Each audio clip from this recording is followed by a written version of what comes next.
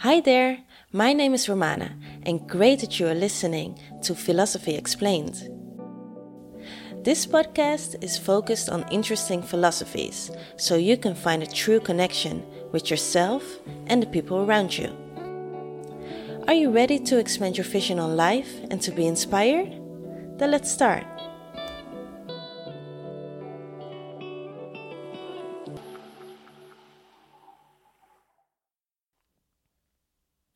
Last month I discussed The Fountain, a book on family constructs written by Els van Stein. I explained what the fountain represents and why some people ascend in the fountain. Also, I discussed the importance of receiving what your parents can give to you. As the balance between giving and receiving is different with our parents, I focus this podcast episode on explaining the balance in other types of relationships. As you might remember, Els says that every relationship should be in balance. In practice, this means that in a relationship, you are able to both give and receive to a similar extent as the person you have a relationship with. Els says there is an exception for the relationship between a parent and a child and between a teacher and a student. Your parent or teacher is always able to give you much more than you're able to give them in return. However, this imbalance will not harm your relationship with your parent or teacher. It's unrealistic to expect from yourself that you can return as much as they gave to you. Instead, you pay forward what you can give. That is how you balance a skill. For other types of relationships, there should be a balance between what you give and what you receive. Important here is to remember that when you ascended in the fountain, finding this balance might be more challenging. I think it's much easier to understand why giving is important in a relationship with someone else. All love languages are shown through giving, and love languages are not only shown to our spouse, but to everyone we care about. When you give, you are often seen as the kind and selfless one. When you receive, you are, as Els calls it, making yourself guilty. This means that it feels like you owe someone something. For instance, many of us probably experience a situation in which someone buys us lunch, for example, and we respond with, "Thank you, next time it's my treat."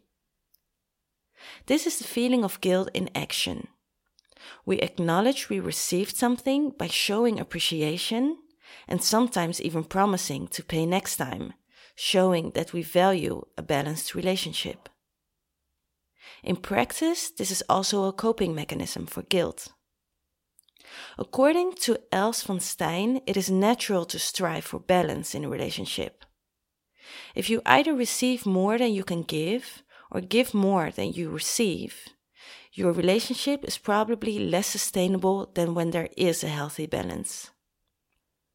What you give or receive doesn't necessarily have to take on the same shape as what the other person gave you or receives from you. Sometimes a genuine thank you is enough as long as the other person is willing to genuinely accept it instead of saying something like "it was nothing." Genuine acceptance here is important because otherwise the guilt is more likely to remain. What you can give or receive is not limited to something of monetary value. It could also be, for example, a listening ear, attention, effort, etc. Most important is to be aware of the role of balance in a relationship and to find a way to balance the skill in a way that is feasible to you. But that's not really a surprise. Isn't awareness the key to everything? In general, as Els states in her book The Fountain, to be willing to give is considered more honorable than to be willing to receive. Receiving is much more challenging. Receiving puts you in a position of guilt, which many of us feel uncomfortable with. According to Els, not being able to both give and receive stands in the way of committing to any relationship. She explains that it's easier to give because you never feel like you owe anyone anything. However, if you are not able to receive, you aren't able to connect with the people around you. The inability to receive takes away the opportunity for someone else to feel equivalent to you. A relationship is only sustainable when you're able to both give and receive. A healthy, intimate relationship is full of transactions. Your partner gives and you receive. You feel guilty and give more in return. Your partner feels guilty and gives even more. According to Els, that is how a relationship comes to flourish. That might be how you create trust. A relationship could be challenging if you and your partner haven't found a balance in how much you give and receive. When you are offered much more than you're able to return, there's a high probability that this makes you feel uncomfortable. This could drive two partners apart. Therefore, do not only pay attention to how much you are receiving, but also be aware of how your partner feels about receiving all that you give. Make sure to recognize your partner's love language so you realize it when they try to give you something in return, and make sure to acknowledge it so they can feel valued as well. According to Els, the extent to which you're able to connect with your partner depends on the extent to which you've been able to connect to your mother. If the connection is not there, so if you cannot accept your mother as the person she is, there's a big chance that you become needy towards your partner. When you and your mother have a challenging relationship, you start to see your partner as a person who needs to give you what you didn't get from your parents. In this way, a complicated relationship with your mother influences the balance between you and your partner. You expect to receive so much that you cannot fully appreciate something once it's given to you. Referring back to the concept of the fountain, it's like water is given to you, but it doesn't fill your bucket, as you cannot receive water you crave horizontally. So I spent some time talking about the importance of receiving. However, we are not always just given what we want. As Els explains very well in her book, sooner or later we always end up in a situation in which we experience a conflict of interest. For instance, at work, we perhaps need to represent our company in a deal with another party, but also in our personal lives, we can experience a conflict of interest with our spouse. When you are experiencing a conflict of interest, how do you deal with that? Are you able to speak out on what you find important, or do you feel like you don't like to step on anyone's toes and try to make optimal use of the space you are given while avoiding conflict? If the latter is the case, Els says you are preventing yourself from growing up. When you are afraid of stepping on other people's toes, you take responsibility for other people's lives. You feel primarily responsible for taking care of other people's needs and feelings, and by that put yourself second. But if you aren't able to stand up for your needs in cases of conflicts, who is? Someone else? According to Els, not standing up for yourself is standing in the way of growing up. Instead, you place yourself in the role of a child who needs to be cared for. You give other people the responsibility for your life because you avoid confrontations. In situations in which there is a conflict of interest, you need to remind yourself sometimes that you are worthy to stand up for. Because you are worthy. It's okay to say no sometimes. It's okay to say what I feel, think, and want matters too. It is also okay to do something for someone else, of course, as long as you are consciously making that decision and not do it because you are afraid of how someone else might feel if you don't. We cannot always have it our way. How someone deals with a situation in which things don't go as they please is up to that person, their responsibility. Just like how you deal with situations that don't go your way is your responsibility. People don't owe it to you to make you feel better. It's kind if they try, but they are not responsible for your feelings, just like you aren't responsible for theirs. Besides, can we truly carry full responsibility for other people's feelings? That would mean it would depend on us how they feel. But if someone doesn't want to be cheered up, they won't, no matter how hard you try. People can only manage their own feelings. It might feel good when you take on responsibilities that aren't yours and meet other people's needs all the time. People like you and you never experience any difficult conflicts. You are always considered a kind person. However, at the same time, you value your needs as less important than the needs of others and make yourself smaller than you actually are. Everyone's looking out for themselves, and by not doing that as well, you set yourself up for loss. When you choose yourself in a situation in which there is a conflict of interest, it could be that you hurt or harm the other person's feelings, even when you try to be as compassionate as possible. As a result, this other person might get upset with you. This is exactly why many of us avoid conflict, because it makes us feel guilty and we don't know how to deal with that feeling. Els thinks it's inevitable to find ourselves in situations in which we can feel guilt. It's part of adulthood, and as soon as we acknowledge that, we can learn how to deal with that feeling instead of avoiding it. In an earlier podcast episode, I spoke about the book of Eckhart Tolle and the role of the ego in finding long-term happiness. When you listen to this episode and compare it to the episode about the ego, you might think they are contradictory. In the episode about the ego, I said that the ego is standing in the way of being happy because you're never satisfied and always need more. Also, you take things personally and always feel the need to stand up for yourself. I would like to challenge you to think about the positive side of the ego, now that I have explained to you why it's important to take responsibility for your own life. Why do we have an ego in the first place? Why did evolution lead us to become humans with an ego? Maybe we have an ego in the first place so that we can represent our own needs.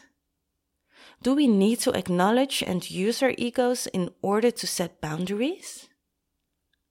Are the philosophies of Eckhart Tolle and Els van Stijn compatible? And if so, in what way? If not, which philosophy do you find easier to relate to? I'm very curious about how you would answer those questions. The other day I was listening to a TED Talk in which someone spoke about adrenaline. Usually when we feel a lot of adrenaline thinking about something, we associate it with stress and try to do anything to get rid of that feeling. However, this might not always be the best way to deal with adrenaline. Adrenaline activates when our body is preparing for a stressful situation. In many cases, adrenaline might just be what we need to set boundaries and stand up for ourselves. If we want to successfully use our adrenaline in conflicts of interest, we need to mindfully regulate it so we won't be overly aggressive or irritated when expressing ourselves. When we feel adrenaline, it's often our body that tells us we don't like the way things are going. Let your body work together with your mind. so you can effectively stand up for yourself while regulating your emotions. The adrenaline still needs to find a way out of your body. Instead of acting furiously, find a good way to let this compressed energy leave your body. Some people go for a walk, for example. Find out what works for you. But whatever you do, don't ignore how you feel in order to avoid confrontation. You should always try to acknowledge your feelings. When you are able to both give and receive, you become more grounded and rooted. You start to become able to help others and be there for them without feeling like you carry responsibility for them. You have insight in what you can give. You can't give from an empty bucket. Therefore, you need to be able to set boundaries as soon as you start to see you're running out of water. It's your responsibility to take care of yourself first. In the previous episode, I discussed how the relationship with your parents influences how you deal with responsibilities. When you ascend, you take on responsibilities that aren't yours. In this episode, I spoke about the influence this has on the relationship you have with others. When you take on responsibilities that aren't yours, you get uncomfortable with the idea of stepping on other people's toes. However, this is inevitable in a world where there are many conflicts of interest. It's important to stand in your own place in the fountain and to acknowledge your parents to connect with them. From a position of connection with your parents, you're able to take full responsibility for your own life. You're able to make your own decisions based on how you want to live your life.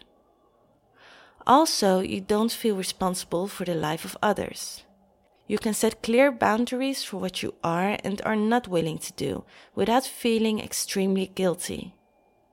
Besides no longer feeling guilty for the choices you make, you take full responsibility for the consequences of your actions, but also for your inaction. You no longer feel bound to other people. Instead, you feel a connection. The fountain explained a lot to me. I learned about a year ago that I took on an unhealthy amount of responsibility for my mom's happiness, and that I needed to set boundaries to fix this imbalance. I grew up feeling much more responsible than a child is supposed to feel, and I was pretty independent and autonomous for a kid. Besides feeling responsible for myself, I also felt responsible for my mother's happiness. The philosophy of the fountain made me realize I would never be able to fill my mother's bucket. And soon after setting boundaries, I also realized I don't need to.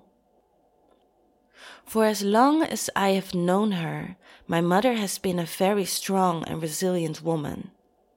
I think I wasn't able to completely see and acknowledge that when I felt responsible for her.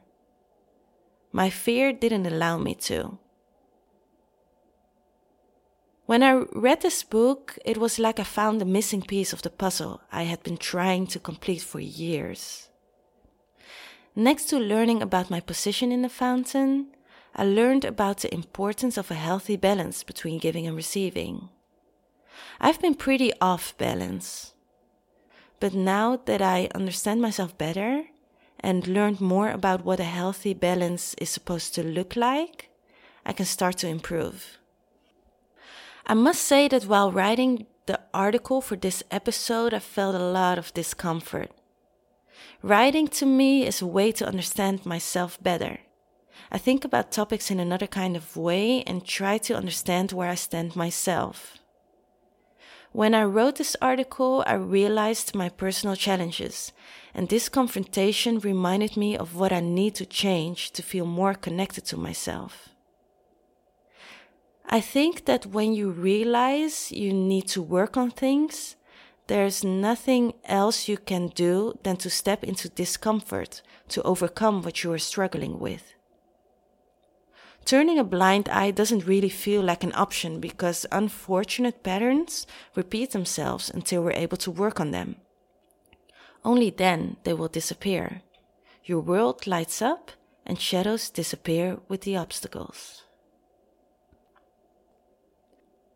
I'm not an expert on this field and I am learning as I go. This episode is based on a book by Els van Stijn. However, I might have misunderstood some of the things she wrote. Do you want to learn more about the fountain straight from the source? Make sure to read her book called The Fountain, Find Your Place. I hope this episode challenged your mind, and I'd love to hear what you think about this philosophy. If you'd like to, you can visit my website, www.thetrueconnection.com. Here you find many more articles and podcast episodes focused on self-development. Did you like this episode? Don't forget to follow this podcast. Thank you for listening to Philosophy Explained, and hopefully until next time.